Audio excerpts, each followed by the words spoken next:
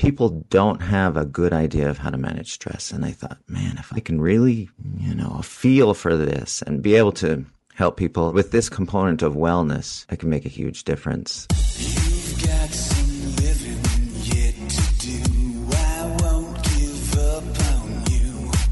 See, these machines can bring you back to life. Hey guys, welcome to the Man Talks podcast. I'm Roger Nairn. This podcast brings together the best thought leaders, teachers, and extraordinary individuals to teach and mentor you on how to be a top performer in life, love, and business. Imagine having experienced mentors with decades of wisdom delivered right to your ears. We talk about purpose, legacy, influence, love, success, sex, and so much more. Don't forget to leave us a review, subscribe, and join the thousands of other change makers in our community on Facebook or go to mantalks.com.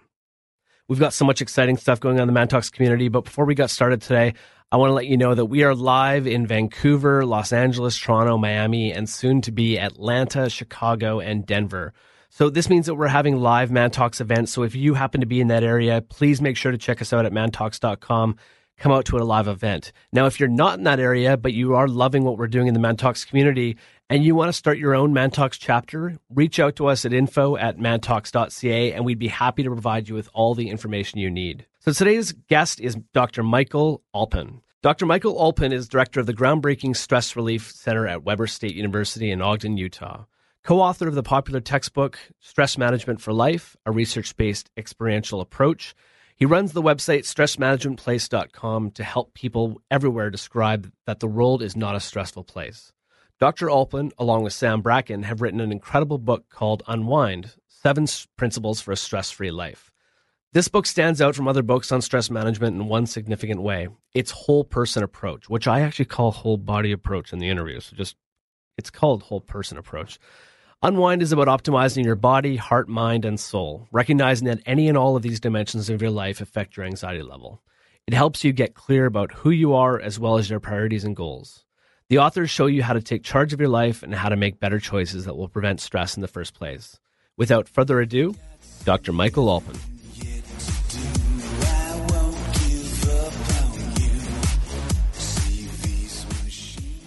Hi, Michael. Welcome to the Man Talks podcast. Thank you so much for joining us. It's my pleasure. As we always like to do, I wanted to start off by asking you the question: if you can share with us a defining moment for you as a man, what would that be? Well, that's a very tough question, and I've never been asked that before. And defining moments, I have to say that my life, for the better part of my adult years, have revolved around 3 things. First, I'd have to say it revolves around my family. I'm happily married with 4 wonderful kids. And in that time, my focus has tried to be on making good experience with my family, with my kids. I think that has helped define me as a man and as a person as much as anything else. The second thing that has defined me, I would have to say, revolves around sports. I know it's kind of a cheap answer, but I've lived more on a basketball court, a racquetball court, a pickleball court, a baseball diamond, or on a bike or something athletic or sports or recreation minded. If I have spare time, that's what I love to do. And doing it with my family, doing it with my friends, that's very fulfilling to me. And I find it one of those things that is immediately satisfying, I think, because when I do those things, I'm able to be in the moment and I'm able to enjoy the experience so thoroughly. The third thing that comes to mind as we talk about this has to do with my spiritual life. For as long as I can remember, I've had the questions, who am I and why am I here on this planet at this time with 6 billion other people, and what am I doing with this life that is of value, and why are we even having this experience? I have an ongoing search for, the answers to those questions of what is the purpose of this experience here on this planet? And the curious thing is, the more I ask those questions, the more I feel like the answers, there's more answers than I can come up with. I mean, the answers keep changing, I guess, is what I'm trying to say. I don't, I'm pretty sure I don't know very much at all about anything. And the more that I learn, the more I realize that that's the truth. That there might never be an answer, and that's kind of part of it. That's sort of the point. Yeah, and that's the fun of it, I think, too, is absolutely being able to be in that question of what's it all about and why are we all doing this thing called planet Earth and being human. And so I've chosen for it to be an enjoyable question, not having to be absolutely sure about anything, but just watching what happens and where life takes me to help kind of answer that question in its variety of ways. I love that. And I love your first two responses, because to me, what I'm hearing is that you're quite fulfilled. And that's part of what defines you as a man. And, a lot of times we hear some responses and they're very much sort of achievement focused. And to me, I'm hearing your family and your sporting life, kind of fulfills you, makes you happy. Well, yeah, I mean, I'm getting kind of up in age, I'm getting to the point where, at least chronologically, my students say I'm beyond middle-aged. I don't feel that way. Right. There comes a point where you have to realize, or at least I've had to realize, that it's okay to not be striving so much and instead be arriving, be in the joy of arriving somewhere and enjoy that instead of always having to be going somewhere and doing something and getting to the next thing. I'm kind of tired of getting to the next thing, and I decided I want to be doing this thing. And I kind of feel like that's a perfect segue into this conversation around stress, because when I think about the times that I get stressed the most, it is very much a result of me thinking about the future and thinking about where I'm going next and thinking about what the next big thing is. So I'm wondering, maybe let's start, a little further back. Let's have a conversation about how you became an expert in stress, why that came about, why you do what you do, and then let's maybe define what stress is, because I think that there's a big sort of misconception about that. Sure. It's been a fun journey for me, and I have to say that everything I do with my professional life around stress is driven by my personal experience with stress. When I was in my early 20s, I was diagnosed with high blood pressure. The doctor said, well, you chose the wrong parents. Too bad. My parents had high blood pressure. Their parents had high blood pressure. And I was destined, according to them, that I would too, and I'd have to be on blood pressure medication for the rest of my life. That didn't sit well with me because, I'm not a real fan of drugs in general, and drugs have their place, but I don't want to be confined to a drug for the rest of my life just because I've got some condition. That just didn't feel right. And so, and the other part of that is, in that time period, I was doing what I thought was, everything right. I was eating well, I was exercising, I was getting enough sleep. And they said, yeah, too bad. It's a genetic thing. And it was at that time, kind of in those years, when I was introduced to meditation. I learned how to meditate. I was taught transcendental meditation. I went through the process of, what's the right word for that? That way of meditating, transcendental meditation. And the very first time I learned that, the very first time I tried TM, it blew my socks off. It was like somebody had opened my head up and poured in this liquid cleanser. I had never felt so clear and clean in my thinking. It didn't change a whole lot how I felt that first time, but the way I felt cognitively was so profound. And I guess I was just muddy mentally all the time, and I just didn't realize it. But it was so dramatic. And the guy who taught me had said, okay, just do this every day for the rest of your life. And I had read in some literature that meditation appears to be good. And this was back in the mid-'80s, late 80s. Meditation appears to be good for hypertension, among other things. And so okay, I'll try that. So he said, just meditate every day for the rest of your life. And it was soon after that I was also introduced to yoga. At that time, it was actually the guy who taught me TM. He said, you should also do yoga before you meditate because it will make your meditation even better. And I didn't understand what that meant because back in the 80s, there was no internet, there was no books, there was no videos on yoga that I could go out and search how to do yoga. And he said, well, here's one book, and it kind of looks like the stretching that you do, before you work out or after you work out. And so I figured I could try that. And absolutely fell in love with yoga because of the way it made me feel.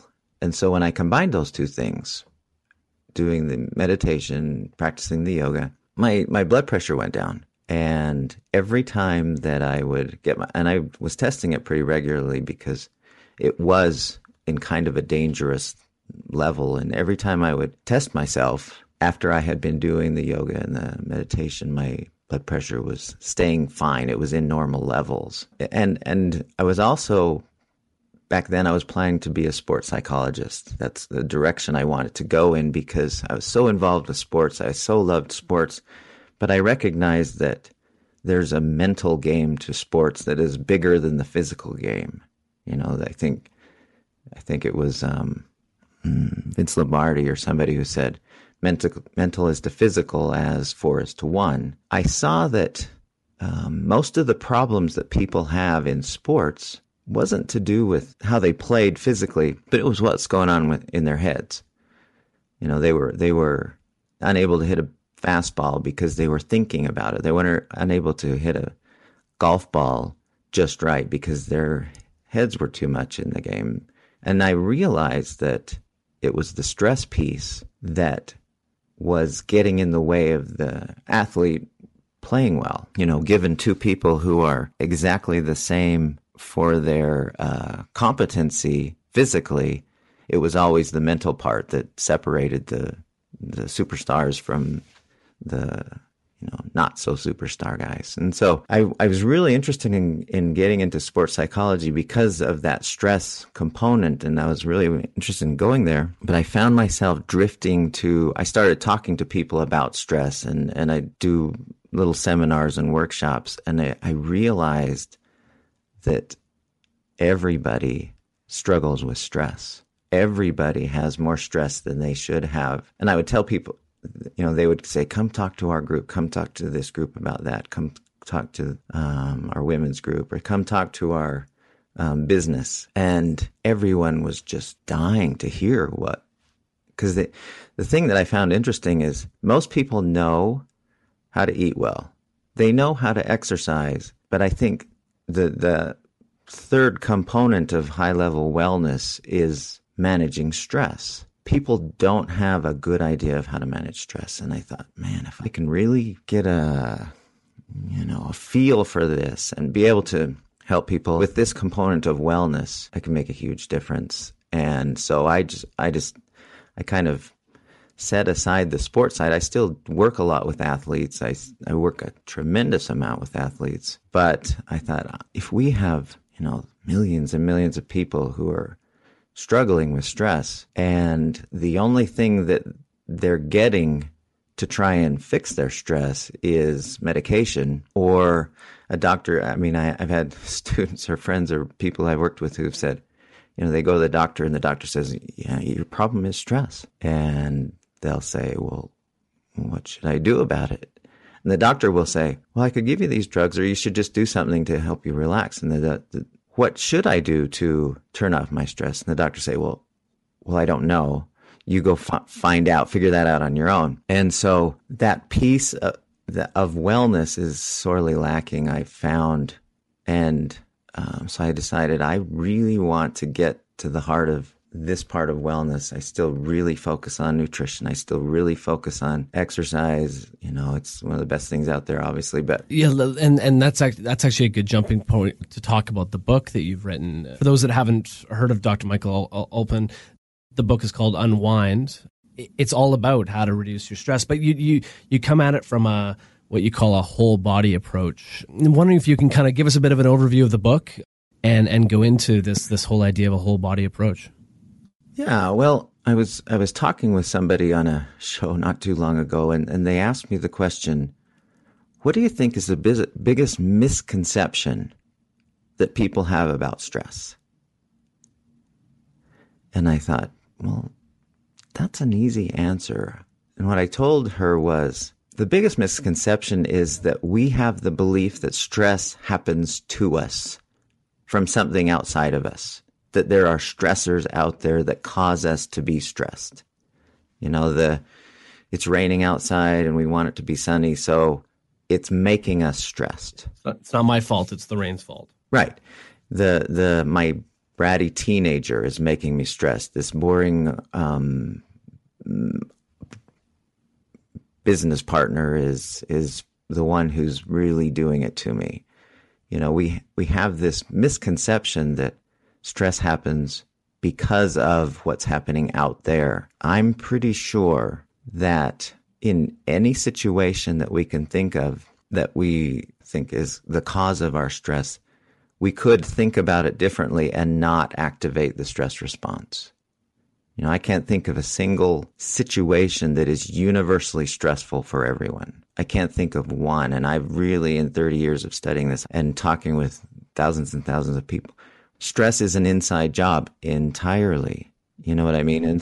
Can you expand on that when you say an inside job? Let's say that, the only reason we have the stress response as part of our physiology is because our ancestors needed it in order for them to survive dangerous situations. That's the only reason why we have this so-called fight or flight response in us, is because our ancestors absolutely needed it in those sometimes when they were needing to get away from something that was going to kill them. In our society, we have made our environment, we've made our culture.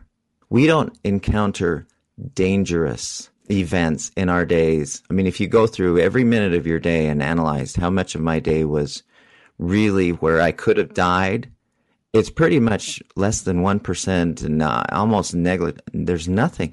We've made our culture so safe and so comfortable. But here's the thing is what our system, and this is the thing that I think is really when people ask me, what's the cause of all my stress? Our ancestors, when they saw the big bear, the first thought that they had was not run. That was the second thought. The first thought they had was, uh-oh, I'm in danger. That was the first thought. The second thought was run or fight. We fast forward to now, and we have day-to-day experiences, traffic jams or Wi-Fi goes down, like you said, or whatever. And we say to ourselves in some form or another, uh-oh. What happens with our physiology, we're 21st century minds living in 10th century BC bodies. Our bodies don't recognize our nervous system, our endocrine system, our various systems of the body. They're not looking out there at what's going on. They're just listening to our frontal lobes, our hypothalamus, and the messages that they're supposed to get. And when they hear the words, uh-oh, for any reason, the only thing they know to do is to turn on the stress response, because that's what our ancestors did in response to a real danger. But so we're in traffic jam or somebody's screaming at us or whatever it is. It could be anything. And we say, uh-oh, or oh my gosh, or this is bad, or we resist. And the physiology goes, oh, she must be in danger. And the only thing I know to do when you're in danger is turn on the stress response. We talk, we talk about the whole idea of stress coming about because of trying to stay alive or keeping, keeping yourself from danger. But now in this modern world, are we more stressed out about things that perhaps didn't even exist back in those days, and we've kind of replaced or added more focus to those things? Well, anything that you give value to that has the possibility of, let's just use, for example, a test that you're taking in school. The test of itself has no power to kill you. It's a bunch of words on a piece of paper. It has no power to do any damage to you. So the test is not stressful. It couldn't possibly be stressful because it's just the words on the paper. But the meaning you give to it, like you accurately said, the meaning you give to it of the outcomes, that's what we stew over. And if our body, going back to what I was saying before, if our body hears, oh my gosh, for any reason, this might be bad, there might be something down the road, it thinks down the road. Because my mind, like I'm saying to myself, if I don't pass this test, I'm not going to pass the course. And if I don't pass the course, I'm not going to pass this, I'm not going to graduate. And if I don't graduate, I'm not going to get a job. And if I don't get a job, I'm going to be living on the street. And there's going to be something bad, painful down the road. And so what happens then is the body turns on this physiology that is so out of balance, designed to make us really fast, really powerful. But it's only designed to last for about 30 seconds. The stress response is only designed to last about 30 seconds because that's how long it took our ancestors to escape the bear. And then it's supposed to turn off. But if we keep saying, uh-oh, this, uh-oh, that, oh, geez, this, oh, geez, that, oh, my gosh, this, oh, my gosh, that, then our body is in a continual state of fight or flight. And that imbalance makes every system in the body go out of whack because of that, need to be very powerful and very fast. But we don't use that up. It just stays, the chemicals, the hormones, all of those things just keep on, and they never turn off. And the result of that is all of the symptoms, what we know now today as all of the symptoms of stress, all the way from headaches, muscle pain,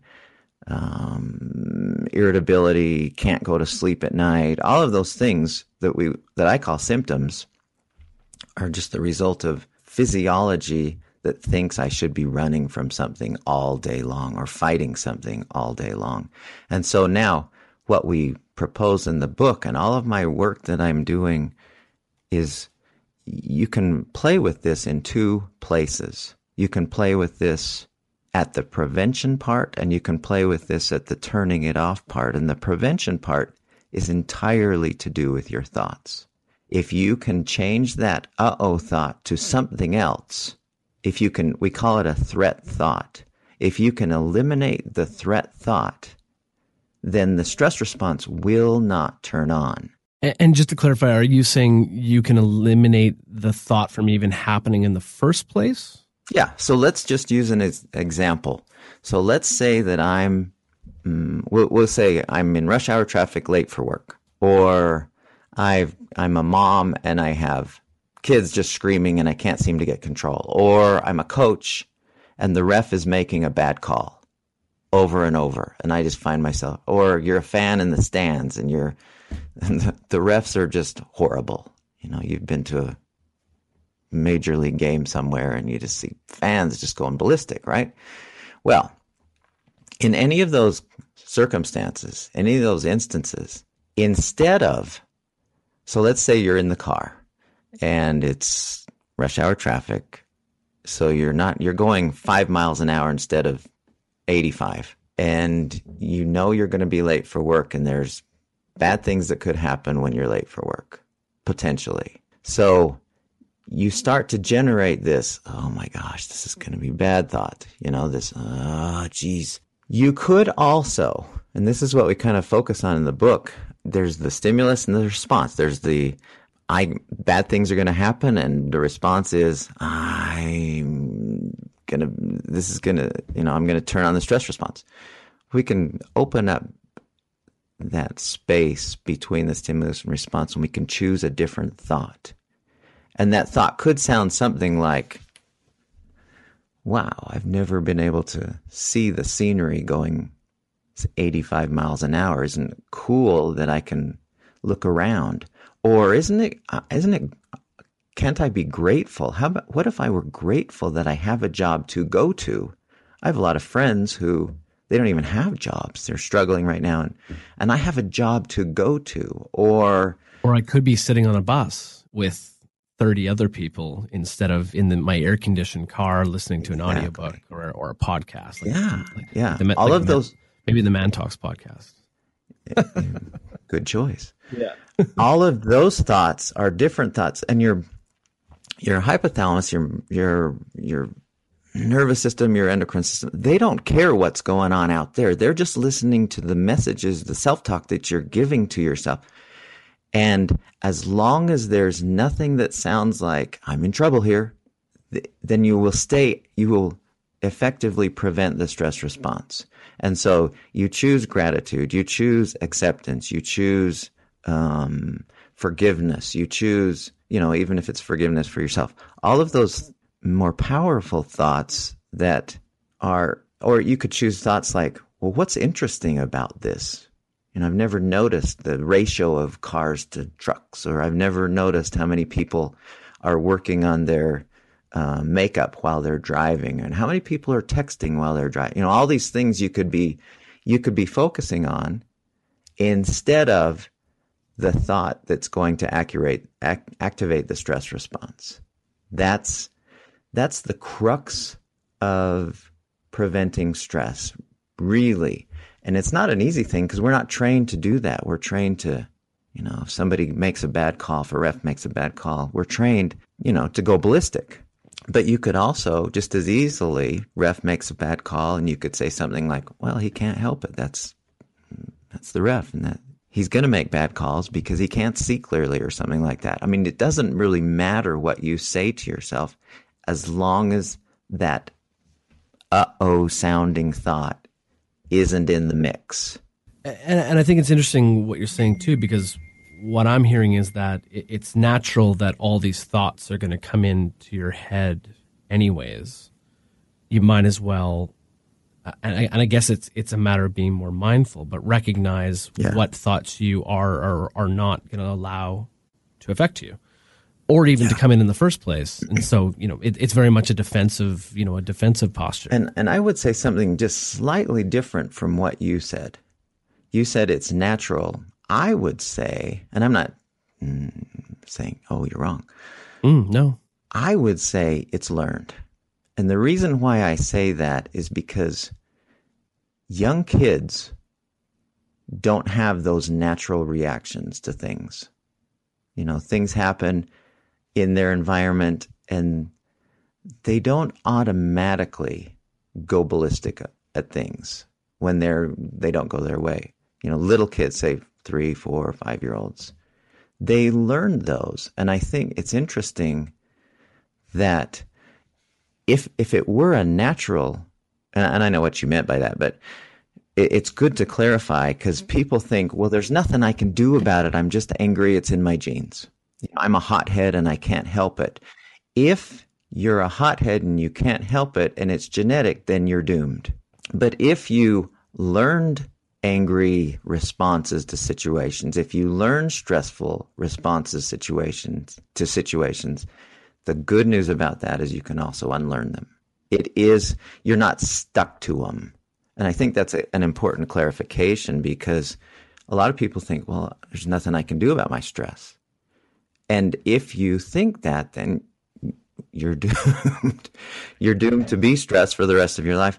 But if you think there's got to be a way out of this, and I think there's, then you start investigating, what can I do to make the stress not be so impactful in my life. And I don't think it's possible for somebody to never be stressed, but I think the more we practice, it's like a muscle, the more we practice being aware, being mindful of how we're thinking and the effect it has on us, the more we start to tweak that. We start to, adjust our thinking. In situations, we can practice. In any situation, we can practice. Okay, this is going on, and how could I think about this differently than my conditioned way of just immediately, unthinkingly respond or react. So I'm wondering if you can touch on the concept of a whole person approach to stress management. In the book, you talk about how stress management is possible through optimizing your body, your heart, your mind, and soul, and recognizing that any and all these dimensions of your life affect your anxiety levels. I wonder if you can just kind of expand on that. I don't think there's any disconnected parts. We talk about the mind and body and spirit, and we talk about who we are as human beings, and we're not like a car where if something goes wrong with my car, like the carburetor breaks or the brakes need repairing, we take it to the shop and they fix that part of us. The human being, I don't think, is quite like that. Certainly if my appendix ruptured, I want that, which actually did happen to me, where I do want to go to the doctor and have that appendix removed or whatever is left of it taken out. But at a deeper level, there's no disconnected parts. Every part of us at every level impacts every other part of us. And I hope that doesn't sound too like mystical or esoteric or metaphysical, but you have a thought about something. Let's say you have an angry thought. You create the same physiology as if you were smoking. As far as nicotine is concerned, it does the same thing to your heart, does the same thing to your blood vessels.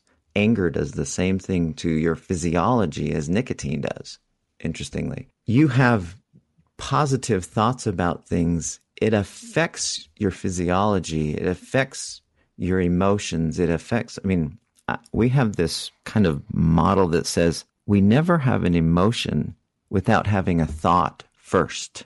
We always think a thought, and that results in an emotion. In other words, so as an example, because we want to get in touch with our emotions, we want to control our emotions, we want to be less whatever emotion, depressed, sad, angry, whatever. All you have to do is go back one step and figure out, well, what's the thought that precedes that emotion? So if somebody's angry a lot, if you look at the thought that precedes the emotion of anger, it's always, man, this should not have happened this way. This should have happened differently. That's the thought. You change that thought, then you won't activate the emotion of anger. And so our thoughts, our emotions, our physiology, and even our spirituality are all inseparably intertwined. They're working together as a holistic machine. And as we improve one aspect of those, all the rest of those dimensions improve. If we harm or cause trauma to a different aspect of us, then it affects all of those holistically, different than what goes on with our car. Fix the brakes, car runs fine. Brakes aren't going to affect how the radiator works. Does that make sense? Absolutely. So that's how I would. No, I love that, and I think we definitely live in a world where we are so focused on fixing those one or two things that we think are wrong with us. But I love that you look at it from a holistic approach, because can I just add one thing to that? Absolutely. And I'm not in any way anti our current medical system, but the medical world, and specifically drugs, and are trying to take a drug for everything. The problem with this medical model in this way is people take drugs for those specific, they go after the breaks when they take a drug. The problem with every single drug is there's side effects that are affecting the rest of that holistic you. And that's why we have to be careful with drugs, because we don't recognize, or we're not taking into account all the side effects, all the other things that are happening holistically. It might be helping that specific problem. It is also affecting somehow the other part of all the other parts of us in one way or another. I wanted to bring up the topic of men, and you know, you're an expert in stress. You deal with people and their stress situations all the time. Can you diagnose how are men dealing with stress these days? That's a good question. You know, I think that men, in one respect, they do better. If we were to contrast them or compare them to women, I think men do a little bit better with dealing with stress for this reason. One of the things that we touched on this earlier, if you can be mindful, in other words, if you can be in the moment, if you can focus on what is going on right here and now and be with that, you know, when you're mowing your lawn, you're mowing your lawn and you're focusing on the experience of mowing your lawn, or if you're working on your car, and you're focusing on the experience of working on your car. You're being mindful. In other words, you're not focusing on future and you're not focusing on past. You're just focusing on what you're doing. I think that's why we like sports so much, is because we're so mindful. And you can't, if you're mindful, you're not going to activate stress. You can't be in the present moment because there's no danger in the present moment. When we're in our here and now, we're always safe. Okay? And I think men do a pretty good job of keeping their minds on what they're doing. It's still a challenge because we're not trained to do that, but I think instinctively, when we were kids, we didn't go out and go, oh my gosh, and I'm going to have to jump on the trampoline tomorrow and it's going to be tough. And then we're going to have to eat some food. And then, we just were, wherever we were, that's what we did. And we focused on it. And we should be doing the same thing when we're, adults. When we're doing what we're doing, we should have our focus there on what we're doing. And I think women, on the other hand, they're thinking about everything else. This has got to happen. I got to do this and I think that's why they struggle with stress more than men do. The difference, I think, between men and women, and I think that men could do a better job, is when women are stressed, they tend to talk about it, and that seems to help. Women seem to take more steps to help them with their stress, whereas a guy just bottles it up. Well, what you just said personifies exactly why we started the Man Talks community. Is we saw that exact same thing, and women have that ability to talk about their challenges with one another, and men have a tendency to bottle it up. I can't help but think, yes, men focus on the here and now and what they're doing. Let's maybe broaden it a bit. In the Man Talks community, we get a lot of entrepreneurs, and I can't help but think, but as an entrepreneur, you're always thinking about building and what's the next step and what's on the horizon and all that sort of stuff. How do you ensure that you're not too far out of the now, but at the same time looking ahead? I mean, I can't help but there's I'm sure you're very familiar with Jon Kabat-Zinn. He's got a great quote that says, "All suffering, stress, and addiction comes from not realizing you are what you are looking for."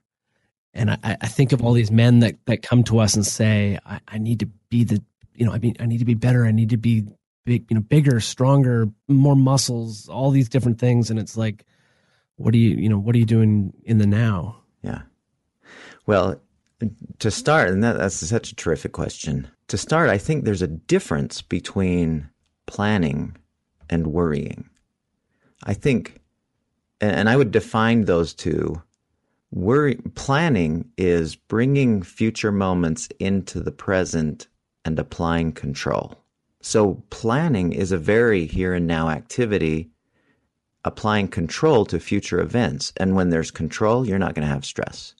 Whatever you're planning, whether it is, losing 20 pounds or becoming a Fortune 500 company CEO, you're applying control to future events. That's a here and now activity, beneficial, useful, and we wouldn't want somebody to not be doing that. The difference between that and worrying is when we worry, we take our minds into the future and we make up all of the bad things that might happen, and our body, not realizing that that future thing is not happening now, it's thinking it's happening now, turns on the stress response. So no control, we make up stories and hallucinations about all the bad things, and our body goes, oh man, I guess you must need to be running from a bear right now. So here goes the stress, and you get your stress. Now, the other difference, the other piece of that I think that I really, really try to work with people on is, and it sounds cliche because we hear it all the time, but people don't really know how to, or don't strive to do this, is all along the way to that becoming the Fortune 500 CEO are steps along the way that should be experienced just as much as the arrival.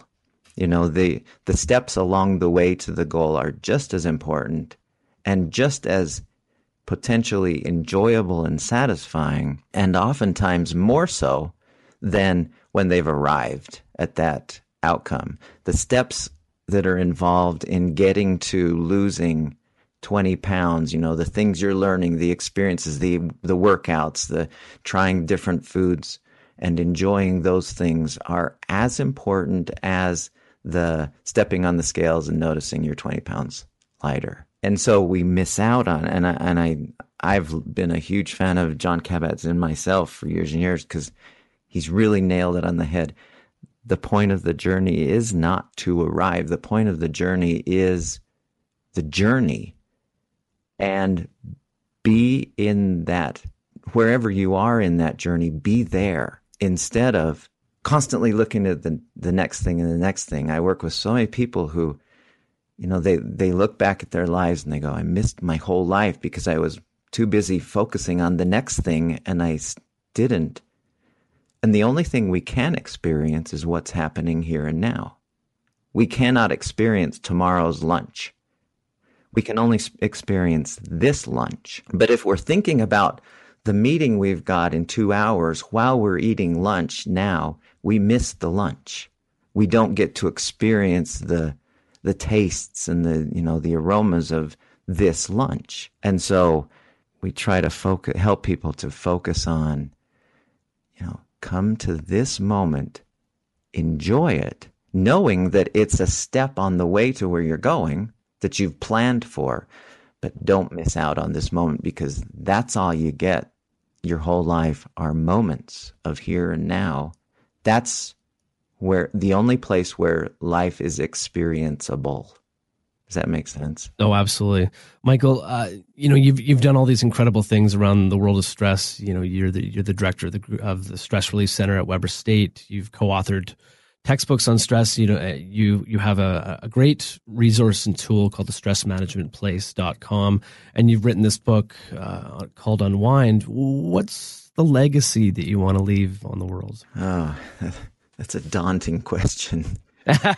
Well, we gotta kind of zero in a little bit, because we're going to start to wrap it up. Yeah, no, I understand. No, it's daunting in that I've never really thought of leaving a legacy. I'm just kind of hoping that something good happens with people. And maybe it's too future focused. Yeah, the thing that I think I want people to have experienced when I get to work with them is that they come to an experience of this moment and realize that this moment can be satisfying, that this moment can be fulfilling, and be okay with that. I think we're so dissatisfied with this here and now. We think the next thing's got to be better and the next thing. And I want people to realize that you're good enough, that things are good. We live lives that are so superior to anything any generation has ever lived. But we don't recognize that because we think, I got to get something better than this. And this is it. And I want people to, once you do that, then you feel differently. You feel satisfied. You feel joy. You feel peaceful. You feel content. And that doesn't mean you become stale, but you are enjoying the ride all along. I love going on roller coasters. The joy of the roller coaster is in the middle of the roller coaster, not waiting for it to, not the end of it. Concerts, you go to listen to a concert, not hoping that it will get over so I can go to the next thing, but for the enjoyment of every moment of the concert. And that's what I want people to become aware of, is this life and this moment is it. And as far as your experience of it is concerned, and how to get there.